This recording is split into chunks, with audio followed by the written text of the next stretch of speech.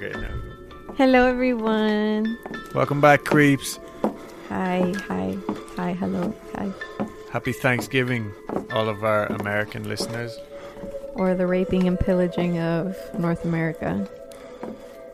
Yeah. I'm thankful for...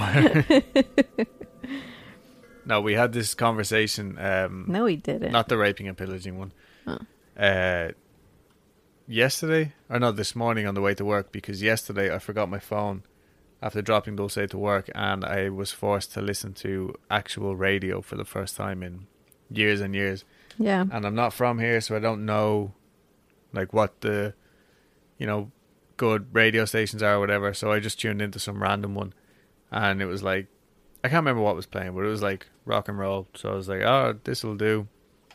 And then I listened to a competition for like 15 minutes the whole way back home. No more music. And I was just thinking at the time, I am very thankful that we don't have to listen to the stupid ramblings of random DJs. We can like pick who we choose to listen to or not. Yeah. So that's what I'm thankful for. What am I thankful for? I don't fucking know. No, I'm just kidding. No, I'm thankful for the same thing every year. I'm thankful for my family. I'm thankful that I have a solid support system that hasn't failed me yet. I'm not going to put them on the pedestal because to do so would be very unfair, as we are all human and fallible. Okay, well, I was just being superficial. Didn't want to get all deep. Just anyway. a thought. I just said on top of my head, Yeah, I do not celebrate Thanksgiving, so this is just food on a weekday for me. Indeed. But you get to contribute this year with your dad's garlic potatoes. Ah, yes. Potatoes. It's just cheese and carbs. Yeah. It's fantastic. Yeah, fat and carbs. Yeah, fat and carbs. So anyways, let's get into it, shall we? Please. I have a story for you. I should hope so. Like, oops, my cat ate my homework. Look at her. Of course she did. She's plump, y'all. Y'all need to know this. Yeah, we have a very overweight cat. She's not overweight. She fucking is. She's just plump. Festively plump. Festively. All right. And it goes like this. And it goes like... So, today we're getting familiar with Armin Meiwes. Are you familiar with that name? No. Are you pronouncing it properly? It doesn't sound like a real I'm name. pretty sure it is. Like, before I researched it, I got on the Google and did the whole pronunciation thing and said it was Meiwes. Meiwes. And if you hear any noise throughout this, it's just our smaller cat who's a pain in the ass. And he's just rambling around, fucking shit up. Doing what he does best. All right, so his name is Armin Meiwes. Sounds good. Okay. So he's from Germany. Cool.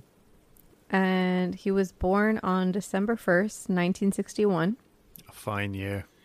He's a Sagittarius. He had two older half-brothers from his father's previous relationship.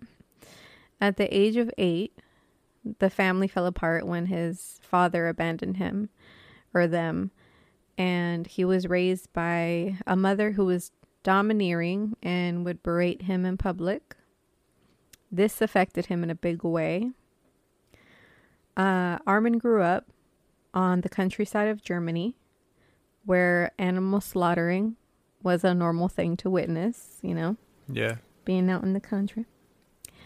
But this began mingling with his sexual fantasies that he started to develop. Around the same time, he also fantasized about having a younger brother that he could bind to himself forever by consuming him. Like he wished he had a younger brother. Okay, so he wanted a younger brother so that he could eat him. So he could never be alone. Yeah. Kind of like Michael Scott. Mm-hmm. Oh, that's kind of sad. But wait, but he wanted to eat him though, right? Yes. That was like the ultimate uniting of two souls for him. Anyways. Wow, yeah. He even made up an imaginary brother named Frankie who listened to him. I would imagine that he probably played pretend with this imaginary brother of his that he would consume him. Yeah, You know? yeah. It was the imaginary brother that kept on giving. As an adult, he worked as a computer repair technician, but you can't call him anymore for your IT problems. You might know him by his other aliases, though. The Rottenberg Cannibal or Der Metzgermeister, the Master Cannibal. No, I don't think I've ever heard this. Okay. Rottenberg. Is that the name of a place, a real name? Yeah. Rottenberg. All right. So this next section I call Looking for Love. MyWeez posted an ad in a now inactive website called Cannibal Cafe.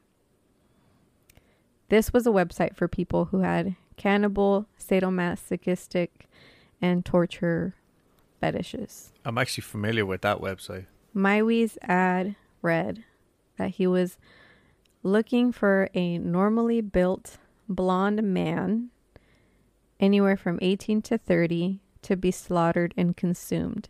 Side note, people, you know, there were people who posted ads that were looking for, you know, willing To be victims. consumed, yeah. And these willing victims would also post their own ads looking for people to consume them. Yeah, yeah. So these people would be dubbed, like within the community, as cows. Okay. Isn't that interesting? Yeah. Codename cow. All right. So he had some takers, but they all chickened out at the last minute, which MyWeez, I'm going to keep saying MyWeez. Yeah. He was cool with that, you know. These prospects would meet MyWeez in his home to be tied up by their feet and marked on their bodies, like to indicate the different cuts of meat. Yeah, yeah. Like he's like literally being very meticulous about this, but they would end up just calling it quits, you know? Yeah, I think for a lot of these people, that's all like the game and the like that's basically their like foreplay, right? Well, I mean, these people would agree to be consumed. Yeah, yeah. You know? So like if they were, if that's all it was for them, then why would they answer the ads? You know what I'm saying? Like it's as if they're trying to push themselves and see how far Yeah, I they guess I actually see want that. this to go, you know? Yeah.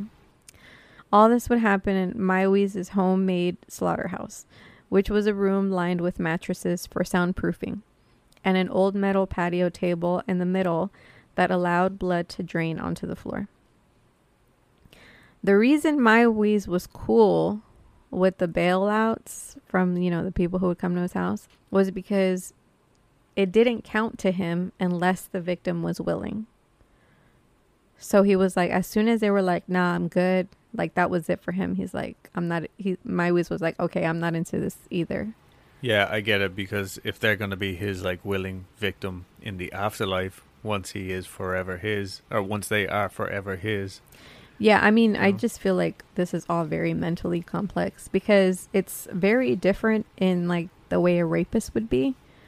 It's the polar opposite. Yeah, yeah. You know? But I get it though as well. It's like he doesn't want someone to fear him. He wants someone to look up to him almost, you know? It's like he's looking for the ultimate love, you know? Yeah, Like yeah. you love Give your me whole self to me. so much to sacrifice yourself to me and become one with me. Wow. Because, you know, obviously rapists aren't looking for love. But Yeah, this yeah. MyWeez, it seemed like it was a really twisted form of love that he was looking for. All because his mom was cold and his dad left him. And I think it's because, like, I obviously I feel like there had to have been like some genetic shit going on too, but like if he's going through puberty, developing these feelings in his loins, and at the same time he's watching animals being slaughtered, I think that can fuck you up. Yeah, maybe, I guess. If like it's the right genetic cocktail. Yeah. You know? No offense, country folk. And apparently, there were a lot of cannibal or websites that catered to cannibalism and willing participants of cannibalism. And after this story came out, even more ended up popping up. So that was a cultural effect of this particular story. Right. Anyways, let's reel it back. The ball didn't get rolling until 43-year-old Bernd Jurgen Armando Brandes responded with, "I am your meat," to the ad in March 2001. Brandes prepped for the meetup date by making a will that left all of his possessions to his lover. So he had... Yes. A little about Brandes. Okay. His parents died while he was barely a teen, when he was growing up.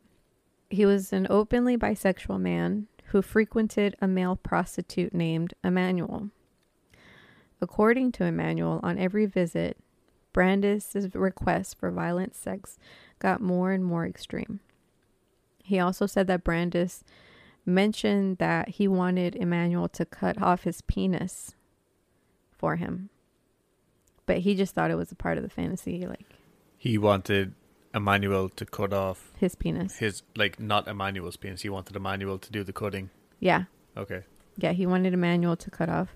Brandes wanted Emmanuel to cut off Brandes' penis. Yeah. Yes. He was like, all right, cool. And he brought a knife and he's like, oh yeah, I'm going to pretend to cut your penis. All right, cool. But, obviously not. Yeah. So here we are revving up to the main event. The two made a videotape on March 9th, 2001 in Maiwies' home located in Wostfeld? Sorry, Germans. The video showed Maiwies amputating Brandes' penis before the two men tried to eat it together. I say try because Brandes could not eat it on account of it being too chewy. Oh, so he cut it off though? Yes. Jesus. Well, Brandes had suggested that because Maiwies, initially Brandes had suggested that Maiwies bite off his penis, but when that didn't work, Maiwies had to use a knife.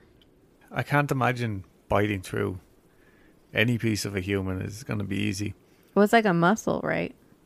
Yeah, but you would think after having it cut off, did they cook it or anything? So, Maiwies did fry up the penis with salt, pepper, wine, garlic, and some of Brandes' fat. But he ended up overcooking it. Are you fucking serious? He ended up feeding it to his dog because it was too burnt.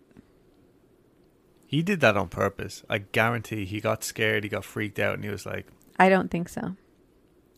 I think it was just his first time cooking human flesh, and he fucked it up.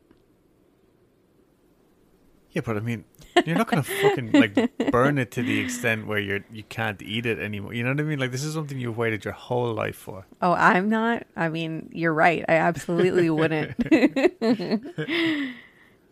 Anyways, before all this went down, Brandes had previously taken 20 sleeping pills and downed an entire bottle of cough syrup. I think it was probably codeine cough syrup. He's going to be out of his fucking head. Yeah. Sitting there like Lil Wayne. After his penis was removed, he began to slowly bleed out. That was the plan. Maiwies, Jesus, ran a bath for Brandes and, put him in there and basically for Brandes to bleed out.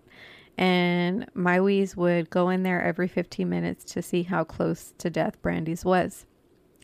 Maiwis then decided it was time to slice Brandis' throat and hang him on a meat hook. Brandis, it is 8:15 now. I'm going to take you downstairs and I'm going to hang you on the hook because this is just taking far too long. The whole video that captured this was 4 hours long. Oh, they recorded the whole thing. Yes. Brandis' body was consumed over a period of 10 months. Maiwis had in total consumed 44 pounds of flesh, and presumably he said that it tastes like pork. 10 months. Do you think he ate it every day for 10 months? Or was it like his special Sunday dinner or like... Whenever the mood struck, I guess, whenever he felt lonely. The arrest. Maiwis was arrested in December 2002 when Maiwis had posted an ad that included, "I had a fantasy, and in the end, I fulfilled it." An Austrian student saw this and alerted the police. Maiwis was the first cannibal case Germany has ever seen. He shared with the court that it was Brandis who had wanted to die in the manner that he did, stabbed and dismembered after downing a bottle of cough syrup. That's how he wanted to go. He also said, "With every piece of flesh I ate, I remembered him. I always wanted someone to be part of me." He also believes that Brandis's English speaking skills was passed on to him this way. Okay. Yeah. Like as a sort of like osmosis, I guess. Well, he absorbed him, so he absorbed his knowledge of the English language, right? Yeah. That's what he said. Makes perfect sense. There is no law against cannibalism in Germany, but the decision was made that he should serve a prison sentence because he was deemed just too dangerous to not be in prison. Yeah. Maiwis was charged for manslaughter at the age of 42 on January 30th, 2004. In April of 2005, his conviction was overturned for a murder conviction that would keep him in prison for life, as this was all done for sexual gratification. Maiwis has stated, "If I hadn't been so stupid as to keep looking on the internet, I would have taken my secret to the grave." He's now a vegetarian. No way. Yes. So do you think it was like no meat will compare to Brandis? I think maybe it's his way, because he knows he's not like other people. Yeah.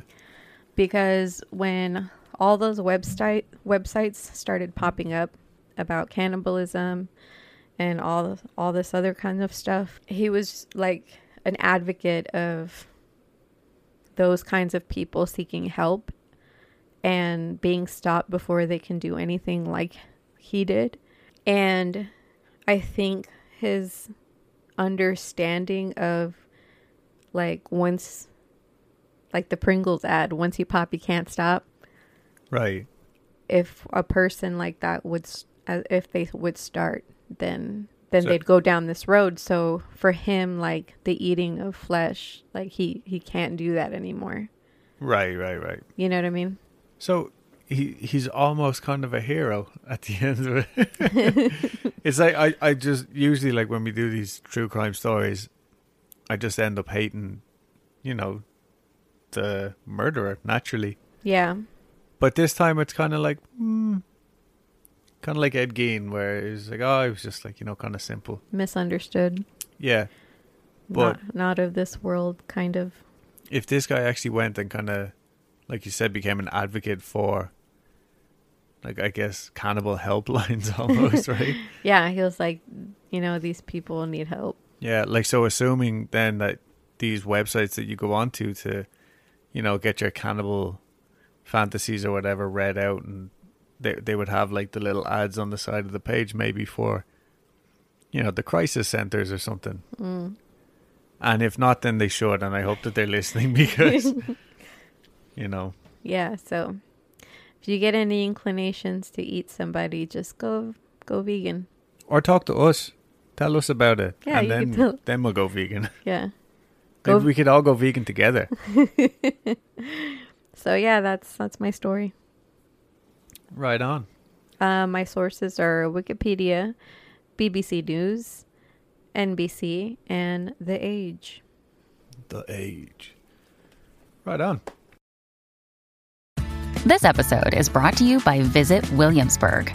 In Williamsburg, Virginia, there's never too much of a good thing. Whether you're a foodie, a golfer, a history buff, a shopaholic, an outdoor enthusiast, or a thrill seeker, you'll find what you came for here and more.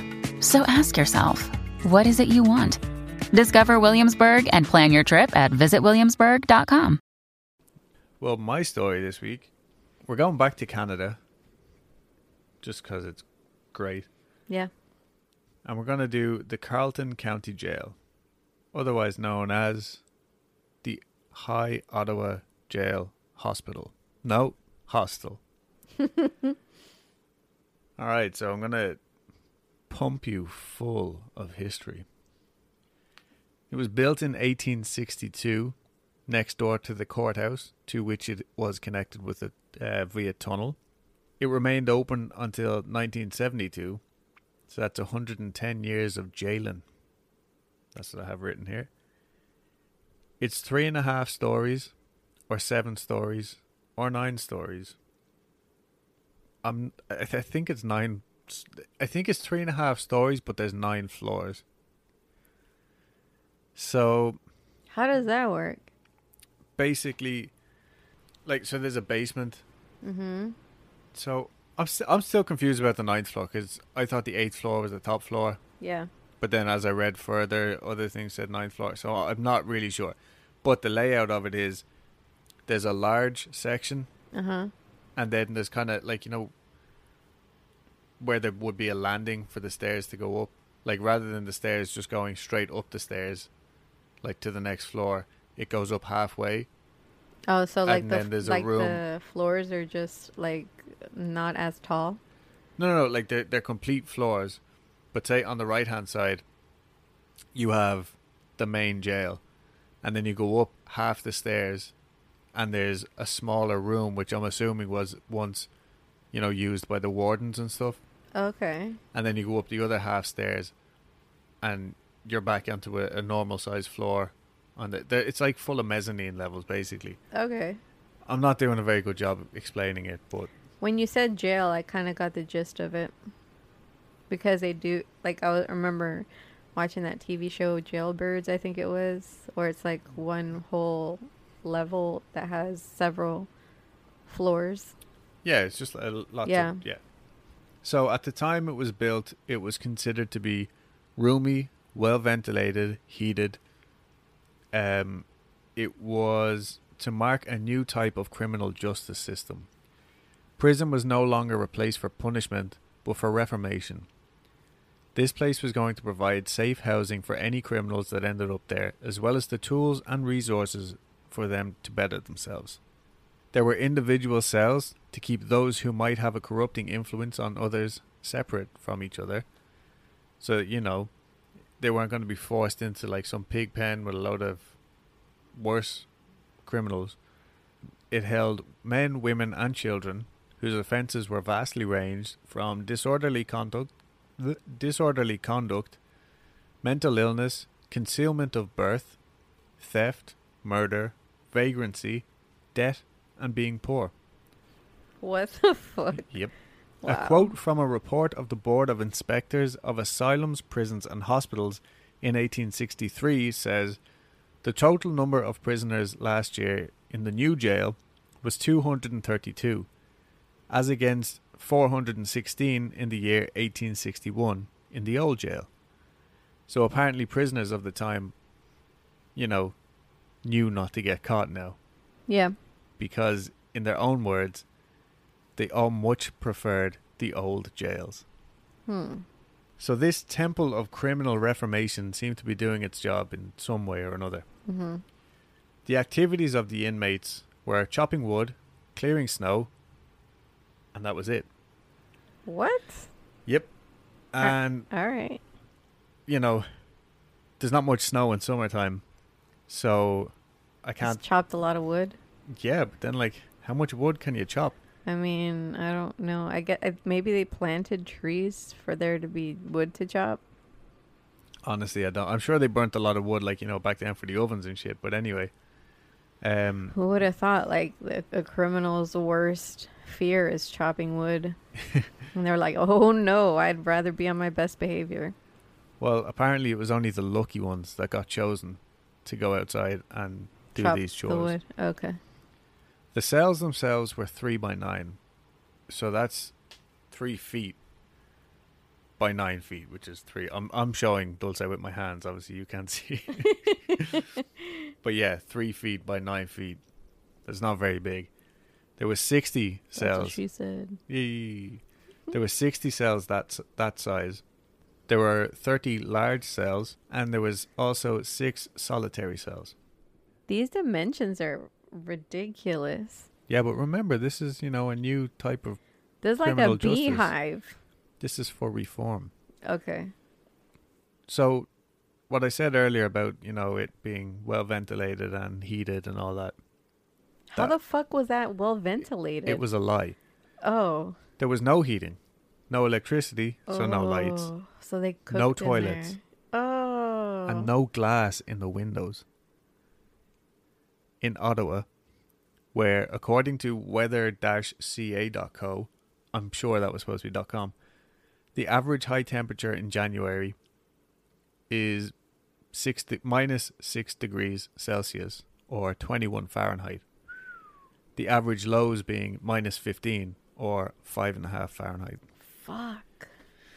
But in summertime, the temperature can be up in the 30s, or in the 90s Fahrenheit. Damn. And these cells were essentially built like pizza ovens.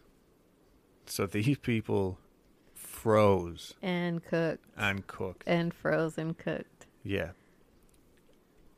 In these 60 small cells, 30 large cells, and 6 solitary cells, so that's a total of 96. And bearing in mind, the solitary cells were kept solitary. There were up to 150 prisoners. Yeah. How the fuck? So in these little 3 by 9 cells, there could be 2 people at any time. Yeah. Death row was on the top floor. I have that written in my notes, but now I'm not sure because of this mysterious 9th floor.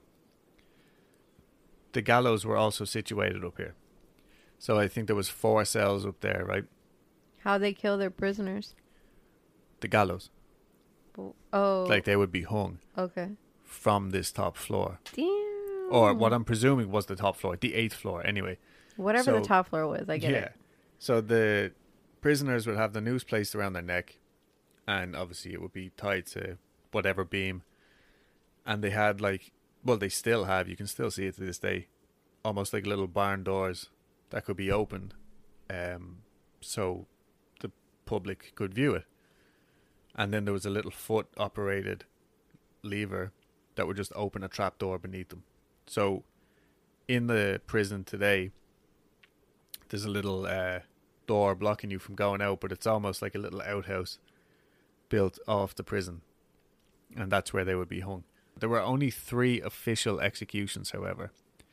2 are still contested to this day, and the last one took place on March 27th, 1946. But the one that we're going to talk about right now was in 1960, Patrick J. Whelan was hung for the murder of Thomas D'Arcy McGee. Now, they're 2 very Irish names. So Thomas D'Arcy McGee had helped to organise a peasant revolution in Ireland against the British years earlier and had escaped to America. So he was over there, doing his thing, what most of the poor Irish wanted and needed at the time. Get the Brits out. And anyway, when he became a wanted man, he escaped to America, where he totally changed his views on democracy and decided that everyone needed to pledge allegiance to the British and to the Protestant Church. What? Yeah. Huh. All right.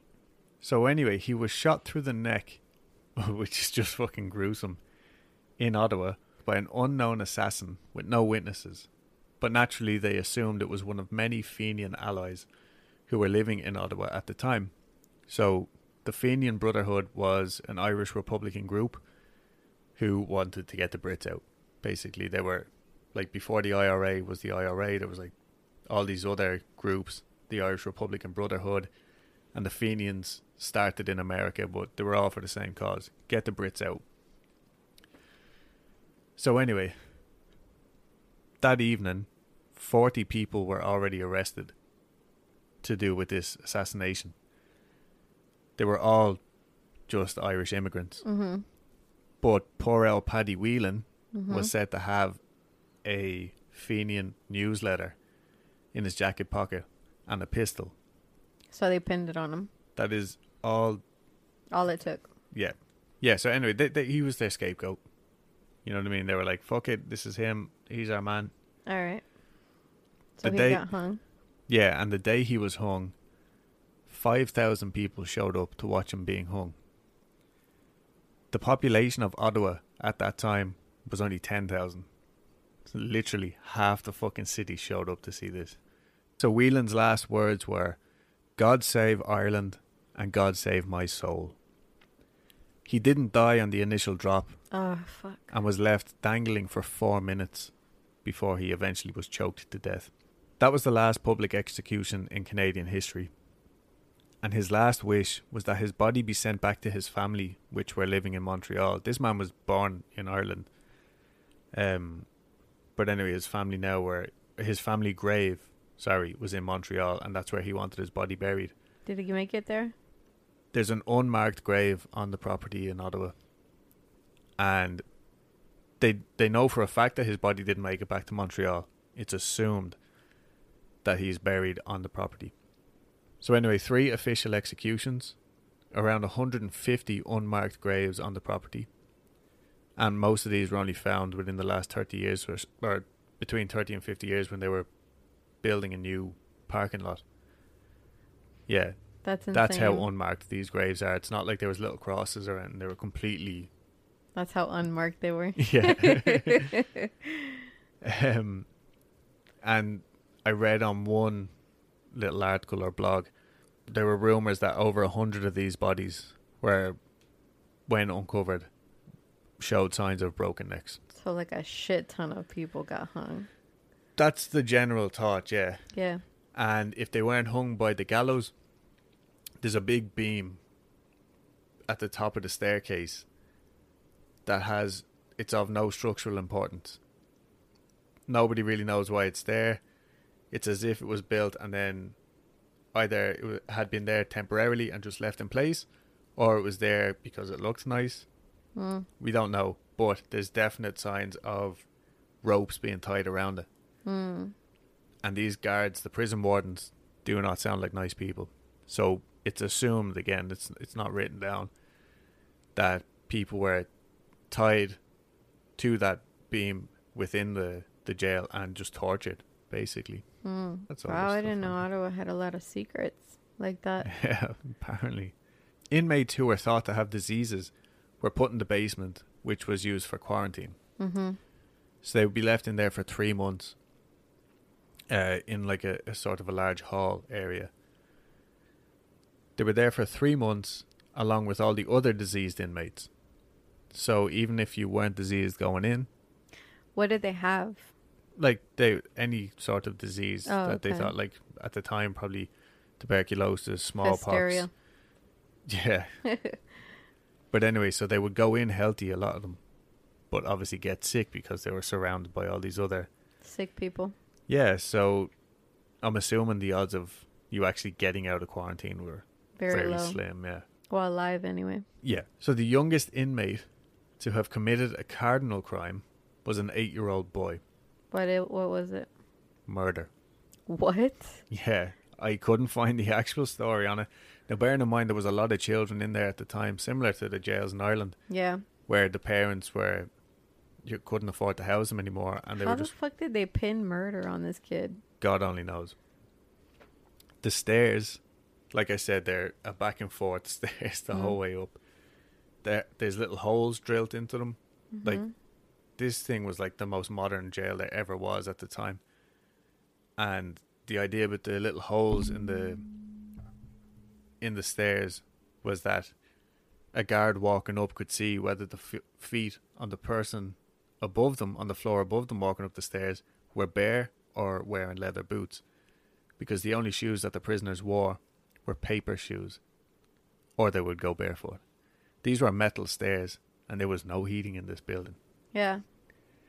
So it's just another fucking thing. Anyway. Like a torture tactic. Almost, yeah, you know? Yeah. The stairs have a metal mesh, like still to this day, they have this metal mesh. They're called suicide bars. It's a endearing nickname. And basically they're there to catch anyone who happened to not be standing on the stairs anymore. During one of the prison riots, apparently the prisoners fucked over one of the guards. And then a number of prisoners either committed suicide or were suicided over the edge of the stairs. But to the point where they said, oh fuck, we need to like put up this like iron grid to stop this from happening again. The solitary confinement cells were large enough for a person to lie stretched out like a star. They were actually a little bit bigger than that, but that's how people were held in them, stretched out like a star on the ground. There are 4 eye holes coming out of the ground in each cell, because people would be stripped naked, chained face down for up to 23 hours a day. Right, this is how solitary confinement was. And everywhere said like they were allowed 1 hour a day to go and eat and shit in a bucket or do whatever. But odds are, if they had pissed off the guard, they were probably left down there for days. They'd be left lying in their own filth. Because, well, yeah, because I don't pee once a day. Yeah, you know what I mean? So anyway. TMI. So they'd be left lying in their own filth. And again, in the cold. Like these are concrete fucking floors. Yeah. With the windows right above, you know, I can't even imagine. But anyway, the guards also wouldn't necessarily clean out the cells in between inmates. So say like... Yeah, I wouldn't expect that. Yeah, so say Johnny had 5 days in solitary, shitting and pissing and doing whatever, then it's Mickey's turn. To lie in that. Yeah. So a severe water shortage in the 1870s. You're so Irish. A severe water shortage. I think it's funny how like sometimes your words come out like that, like country Irish. Yeah, because I don't even talk like that. I know, and then you'll be like, I don't even talk like that, like exactly how you just said. I'm concentrating so hard on trying to make everything understandable. Like, but if you're concentrating that hard and it creeps out of you like that, I'm starting to think that is how you talk. And you've just been putting up a front this whole time. I'm not even Irish. Actually from Uganda. Anyway, a severe water shortage in the 1870s meant inmates couldn't even bathe if the guards were going to let them anyway. The ceilings in the place are built... it's like acoustically perfect. Okay, so the ceilings are called drum ceilings, or just arched ceilings. And what this means is, no matter where you are in the hallway, if somebody talks, you can hear it. If they whisper in the far corner, you can hear it wherever you are. So this was done purposely so the guards could hear, any fucking grumblings going along. Now, ask me where I was on August 29th, 2018. 2018? Yeah. You were in Ireland. No. Right? No, well, yeah, okay, yeah. In the other Canadian episode when I spoke about Bruce McArthur, I got the dates mixed up. And I was like, in that episode, I'm going, this all seems so familiar to me. Well, you were either barely, only been in Ireland for a little bit, or you were still in Canada. Your last days in Canada. Yeah, it was my last days in Canada. Mm. I spent the night in the Ottawa jail hostel. Oh, yeah, on August 29th, 2018. Yeah. And I will post pictures. Oh, is this the same jail we're talking about? Yeah. Oh. It's all coming together. Yeah, this was supposed to be my big reveal. You were supposed to go, oh my God. Oh, whoa." sorry. Because I remember you spent the night in a hostel, but I don't remember you describing it to me like that. You were just like, hey, spend the night in a haunted hostel. I'm like, all right, I wouldn't, but I did describe it to you like that. no, you didn't. You I didn't. did. You We didn't tell FaceTimed me in there and we this did. whole fucking. And there's pictures on my Instagram. I spent the night in solitary confinement. Oh, that's where. Oh, Yeah. that's where you. And then you went to the bathroom, or you didn't want to go to the bathroom. Yeah, literally. I'll get into my experience there later. Okay, I will say also, that was anticlimactic yeah, for you. really, I was like building up to it. I'm sorry. Ruined it. So what I will say is, I had only heard of this because of, and that's why we drink, and they covered it obviously, and that's how. We drink, or that's why we. Yeah, because obviously, like we've been fans since probably. We've been fans since 2017. Yeah, right. Mm-hmm. Like must have been like November or December. Anyway, so yeah, I had heard about it through that podcast. Yeah. And so I used to travel a lot with work, not like exotic travel. It was like just different towns around Ontario, and I ended up here, so I made them book me into the hostel. But anyway, we're going to get into the spooky shit. Yes. So this was something that I heard on And That's Why We Drink, and I did a little more looking into it because I was like, what the fuck is this all about? Yeah. So the Vampire of Ottawa Jail. Sick. Yes. Also, before I go on, 1972, when it stopped being a jail, 6 months later, after a few very slight renovations, it became a hostel. And yeah, as you can probably guess now. While renovating the secret staircase, which was supposed to connect the jail to the governor/head warden's residence, contractors found this note. I am a non-veridical vampire who will vanquish you all. One by one, I will ornate your odorous flesh with famished fangs. But who are the 94 or 95 steps to the 9th floor? A book on the top shelf will lead you on the right path. No idea what it means. No idea. Again, I thought there was only 8 floors, so then when I read this, I was like, oh, it's just some, like, you know, peculiar riddle, like, left by, you know, an old warden or something like that. Mm-hmm. But after a little bit more research, according to a tour guide from the 90s named Carol Devine, I'm going to say Devine, Carol Devine, the vampire was described as an entity who tries to push your soul out of your body, and that it feeds on the sick. Devine's grandfather had told her about this vampire and 2 stories related to it. So the first story, a prison warden moves into the governor's residence. Presumably he was promoted to become the head prison warden or governor. So he moves in with his family, and he has a little boy who is 8 years old. Typical little boy, happy-go-lucky, you know, active, loving child. But they lived there for 3 years, and they said, like, one day he just stopped being this happy little boy. He became severely depressed and just, like, mopey and, you know, wasn't himself anymore. Oh, and also developed a crippling fear of the dark.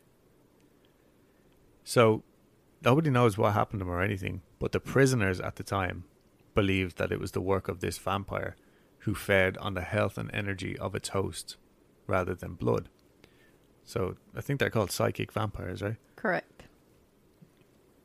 And there's multiple reports of this just dark entity, like from the prisoners. Supposedly, you know, it's one of those like urban legend things, but the prisoners would talk of just like this dark, ominous energy that would just like show up.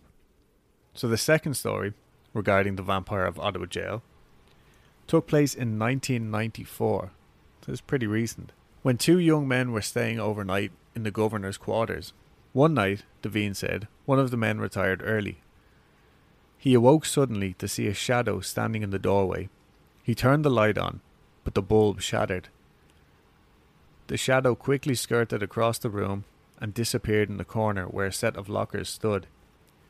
Workers later discovered a secret passage right where the shadow had vanished. So I don't know where they're getting all these secret passages and all from, but there's definitely tunnels underneath it, you know, so it's not like too far-fetched to think. Anyway, along with this like fucking bizarre vampire riddle and whatever, one of the main ghosts, the most commonly seen ghosts anyway, is that of Patrick Whelan, who was hung in 1860. And he's said to visit guests in their room at night holding his Bible. And there's like many reports of just him with his hands in his head. It always seems to be showing up sitting on the foot of someone's bed though, or standing at the foot of their bed, which if you're in one of these cells, there's nowhere else for you to stand. Yeah. So again, but that's creepy though, because it's so small. It's not like, oh, he's like way over there at the end of the bed. It's like, no, he's right fucking there. Yeah, he is at your in my toes. face. You know what I mean? Yeah. Usual shit with like haunted places, but there seems to be a lot of disembodied voices, all saying the same thing. Stuff like, I'm stuck here, help me. Literally like, I didn't do it. It's a place of anguish. Yeah. A lot of stink. And so the thing with Whelan is, like, you know, his body was buried on the property, supposedly. Definitely wasn't buried in his family plot, which was his dying wish. And it's almost a sure thing that he didn't do that crime. Like, he was still pleading his innocence the day he was hanged. Yeah. They have pictures of him, Whelan, in the hostel. And one of them, no matter what the staff do, they cannot keep it on the wall. It just falls. Apparently they've tried, like, obviously nails, glue, even Velcro at one stage, or like anything. Keeps falling off the wall. Oh, apparently a judge had actually agreed to send his body to Montreal. But, you know, after the execution that it didn't happen. But apparently Whelan had warned before his death that because he was innocent, no grass would ever grow on his grave. And there is no grass on the property's parking lot or yards. And according to one Leonard Belcher, not Belcher. Is he of the Wonder Wharf Belchers? Not of the Wonder Wharf Belchers. No, so this guy is from a tour group, walking tour group called The Haunted Walk. And I followed them on Instagram for a long time. They didn't get back to me when I asked them to about this, but anyway, they're like, they have the monopoly, it seems, on like all walking tours across Ontario anyway. So Leonard Belcher says, a few years ago, a couple of students on a tour of the jail believed they could find the spot where Whelan was buried, and they started jumping up and down in the parking lot where they assumed his body was, taunting Whelan's ghost. At exactly the same moment, both boys were struck with profound nosebleeds. The boys learned their lesson, and they never jumped on a man's grave again. What's a profound nosebleed? Just, I'm assuming blood fucking everywhere. This is like if Rob Zombie did nosebleeds. Okay. Or Quentin Tarantino, even better. All right. So yeah, that's good old Mr. Whelan. See, when you said Quentin Tarantino, I thought nosebleeds with feet? How did he... What? Because he has a foot fetish. Oh, he does? Yeah, like a big one. I don't actually know that much about him. Yeah. And apparently he really loves Uma Thurman's feet. Makes sense, because the only scene from Kill Bill that I've seen is that one where she's just staring at her feet. Yeah. And I think he has like a wall of women's shoes. Because he's just really into feet and heels. All right. Yeah. So other activity that's, you know, commonly reported, like that seems to be all like the Whelan stuff. People still hear chains dragging, moving, chains being chains, like randomly. Behaving as chains do. Yeah. Doors slamming in the middle of the night, random knocking sounds. Apparently children seeing other children is quite common. One woman, I didn't get this whole story because like a lot of the articles didn't go into detail. They just said, this is what happens, blah, blah, blah, blah, blah. But anyway, a young woman seeing another woman through a mirror. So when she looked in the mirror, there was somebody else there, and, you know, typical vampire shit, I would assume. 4 German visitors to the hostel, ridiculing the haunted claims. So these 4 German dudes spent the night in the hostel. Then the next morning they came down complaining that this place isn't haunted, we want our money back. And the people on the desk were like, it's a fucking hostel, like, we're operating a business, like, we're, you know, like, we can't guarantee anything. As they stand there arguing, the cash register opens up of its own accord, and a coin floats up through the air and just hovers there for about 4 or 5 seconds, and then drops. And supposedly the Germans grab all their bags and they run. So these are 4 things, or these are some things that are told by the Haunted Walk company. One of these facts is not true, they say. But if you guess which one is not true correctly on the tour, then you win a prize. So I don't know what the answer is because I haven't had a chance to do the tour, but I'm guessing that it's the German refund story. But you're going to have to do the tour to find out. So, yep. Alright. There's tons of reports of crying, random screams, like I said, like disembodied voices in the lounge area, which used to be where the women and children were held. I read on another one that they were held elsewhere, so, you know, whatever. Either way, lots of random fucking voices where there shouldn't be voices. There was a big, heavy iron gate on the 8th floor. The place is full of the original iron gates, but this particular one they actually had to change because it kept slamming, but only when people were near it. So people would almost get their hand caught in the fucking gate. Oh, shit. Yeah, like they literally had to swap it out for a light wooden door as a matter of it, like, because it was a safety concern. Yeah, that's crazy. So ghostwatch.net has a video from their investigation in the place, and they just left the camera run in one of the corridors, and as it's running you just see a window open up perfectly normal and then slowly closes again, but it slammed shut hard enough that they actually heard it in whatever room that they were investigating in. Remember, like, sound travels really well in this place. So they came down, looked at the footage, saw what happened, and were like, oh shit. Opened the window up, left the recorder, or left the camera rolling. And about an hour later, you just see it slowly getting pushed closed again.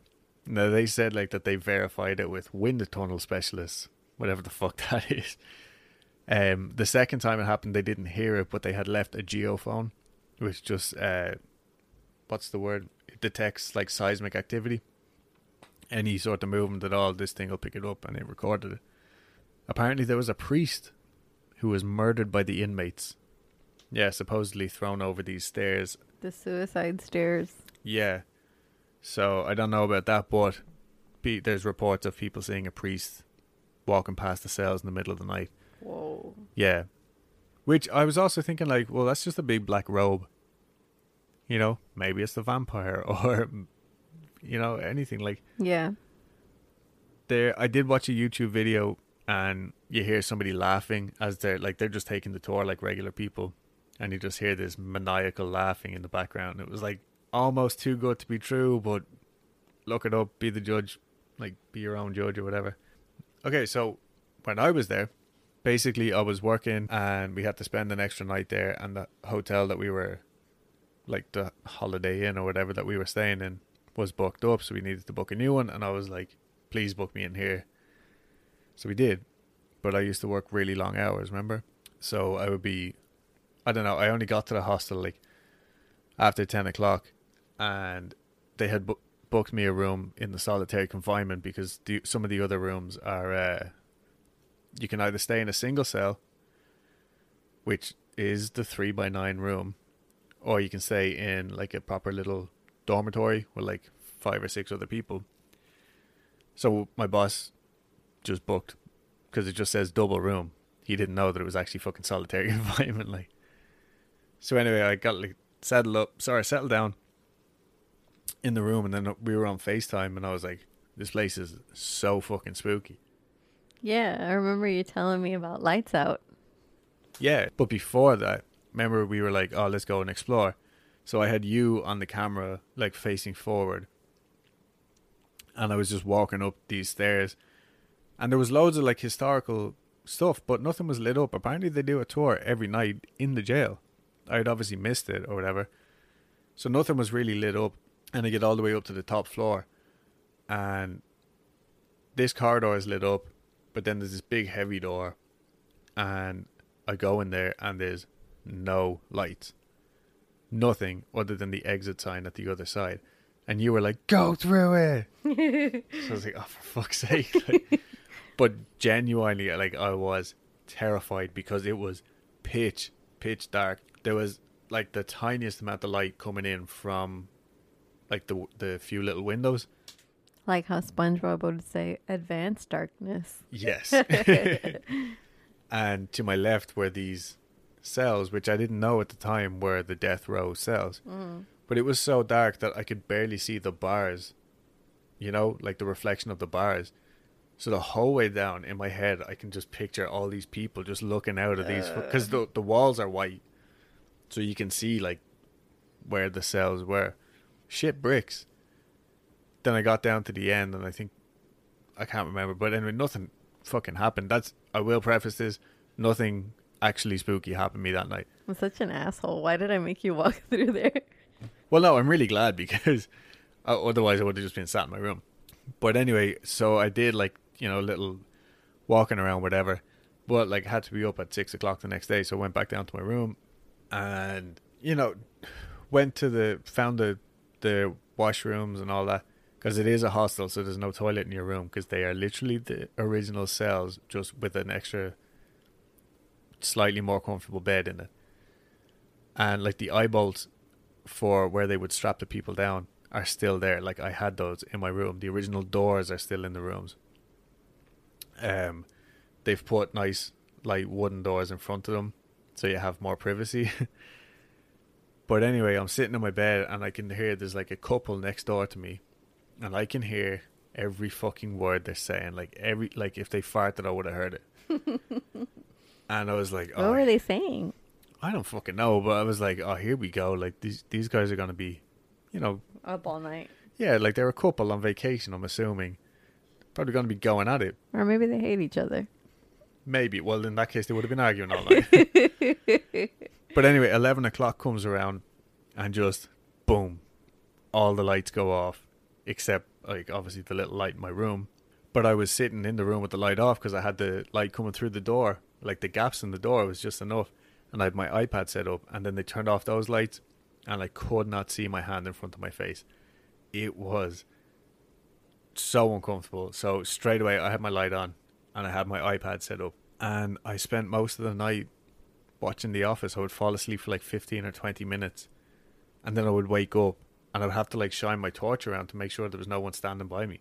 Like I kept thinking there was someone in this tiny little cell with me. You know, like you were saying, like I think that was the worst part of it, was just it was so compact that if there was someone in that room, they were right fucking beside you. And I hadn't listened to the episode of the podcast where I had learned about it like recently up until then, and I didn't do it the night before because I wanted to have my own experiences and stuff like that. But yeah, I just kept getting the impression that there was someone in that room with me. Now, completely freaking myself out. Like, I'm not saying there was or anything. I'm as sensitive as a fucking plank of wood. But shit bricks all night long. Didn't get any sleep. About 4 o'clock, I really had to pee. And I just wouldn't leave the room. I was like, no, I'm holding it. Fuck it. Because I knew like I had to walk down past cells that didn't even have beds in them, into the weird little fucking church area, and then so no, I just held my pee until the sun came up. I was in pain, didn't sleep a fucking wink. Anyway, when I was checking out, I was talking to the girl. She was like a young college student. Apparently the college is nearby, so they get a lot of college students. And I was like, so look, like tell me, like, have you had any weird experiences or whatever? And she was like, nah, like, I don't think this place is really haunted, kind of thing. Sometimes when I'm sitting here, though, someone touches me on the shoulder, like to get my attention. Like they'll just like kind of grab my shoulder or like pull my hair. I was like, How haunted does the place have to be for her to be like, oh yeah, it's haunted? I wonder. yeah, right. Because she was the only staff on like the whole night. You know Yeah. what I mean? On her own. So she's sitting there and like someone will like just touch her back or whatever. I think she said like she'll hear like people walking around and all. Because they're supposed to be like, you know, heavy boot steps and stuff that you hear. And I was like, oh, that's okay. Like, and I was kind of like paying or whatever and like getting ready to head out. She goes, oh, and one time this lady checked out because she just kept saying that her child kept asking over and over again, but why are their eyes up there, Mom? Yeah. Fucking So hell. I can't remember what way she said it was actually. When you say that, I thought about Dracula with Bela Lugosi. Yeah, You know how yeah, they like do the literally. whole light to the guy's eyes, and he was like staring intensely. Where it's like, Yeah, yeah. you can't see my Bela Lugosi impression, but It's spot on. it's good. But yeah, so this little girl or this little child just kept asking the mom, like the whole time that they were there, just, but why are their eyes up there, Mom? Not even like why are they looking at us, Yeah, or who is that, or anything. Just why are their eyes up there? yeah. That stuck with me. I was like, and this girl still didn't think the place was like even that hot. I was like, no. So anyway, So did you ever hear, like, did the couple next to you go to sleep when the lights went out? when those lights went out, nothing. Nobody even breathed after that. I swear to God, you could have heard a pin drop. That was crazy. They're Yeah. probably just as scared as you were. That's exactly what I think that even made it worse then, because it was just like, oh shit. A collective fear. Yeah, yeah. You didn't hear like, mm. Literally, I was even expecting, you know, like to hear the bed squeaks Yeah. or something. Nothing. Or it makes me think of that Bob's Burgers episode where Gene samples his grandparents having sex in the other room. Oh yeah, yeah. Well, that's what I was expecting, but no, literally, not a peep from anyone. And like it was a busy hostel. There was a lot of people staying there. Not a thing. Anyway, I'll read out the sources that I didn't mention actually, Oh yeah, and the listener story. and the listener story. The listener story. So my sources, Wikipedia, which actually didn't have a lot of information at all.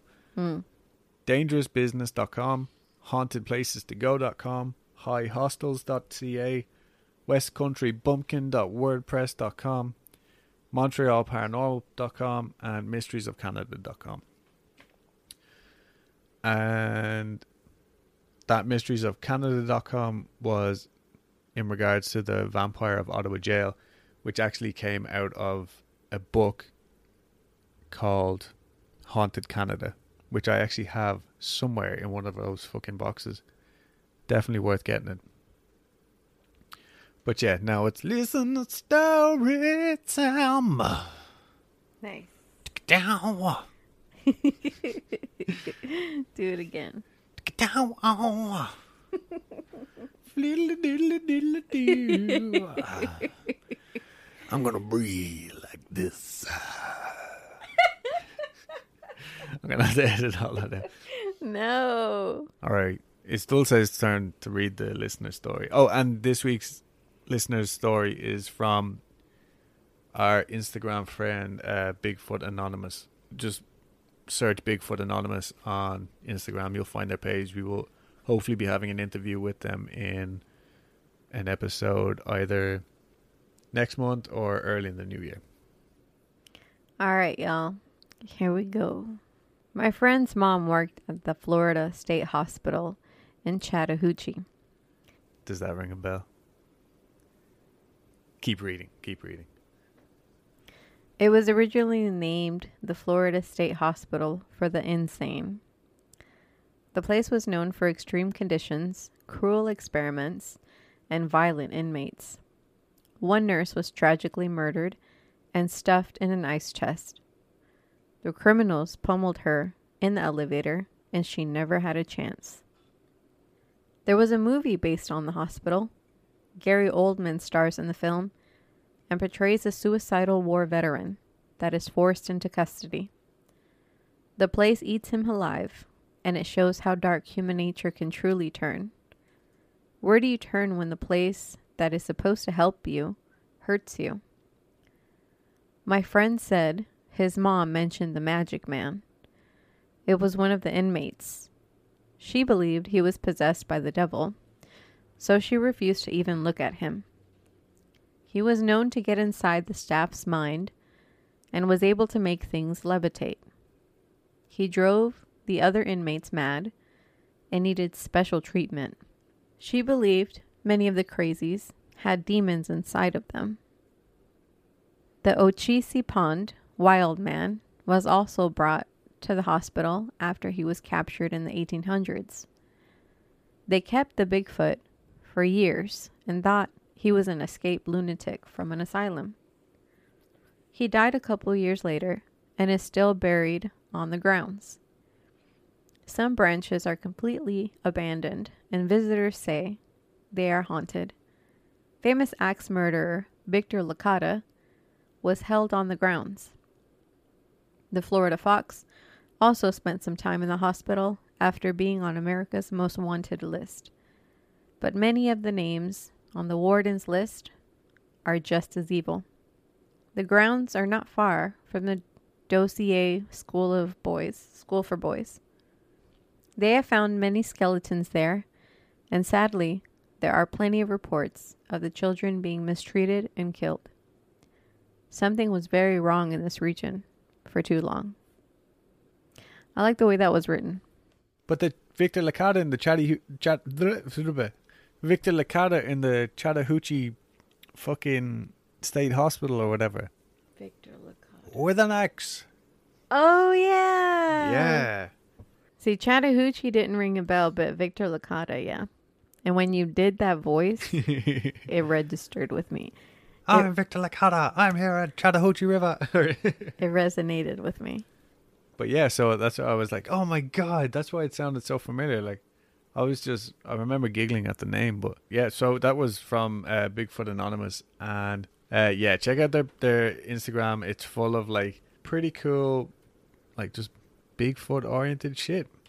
And yeah, like I said, we're going to have them on hopefully either next month or in the new year. And yeah, that's that. So thank you very much for sending in that. Thanks so much. Listener story. Okay, happy weekly creep, everybody. Happy Thanksgiving. Happy Thursday. Happy Friday. Happy Friday, y'all. You know, just enjoy yourself, you know. All right. Just don't eat your neighbors or the people that you meet on Tinder. And if you're gonna kill and cook somebody, if you're thinking about it, let us know. Don't overcook it. Talk to us about it first. Okay. Make sure to follow us on all the stuff. Instagram, Twitter, Facebook, not so much, but we're there if you want. Also wanted to say thanks to Real Life Ghost Stories. I was chatting to Emma from them and also binge listening to their show because it's very good. Yeah, it is. They gave us a shout out on their Facebook, and so I think we've got some new listeners thanks to them. Yep. So welcome all listeners, new and old. Welcome to your new home. Yes, you're going to hear our lovely voices every week. La la la la la. Send your spooky stories to weeklycreep@gmail.com. Find us on Instagram and Twitter at weeklycreep. Do whatever, reach out to us on there. We love hearing from you all. And yeah. All right, we'll see you all next week. All right, bye. Bye.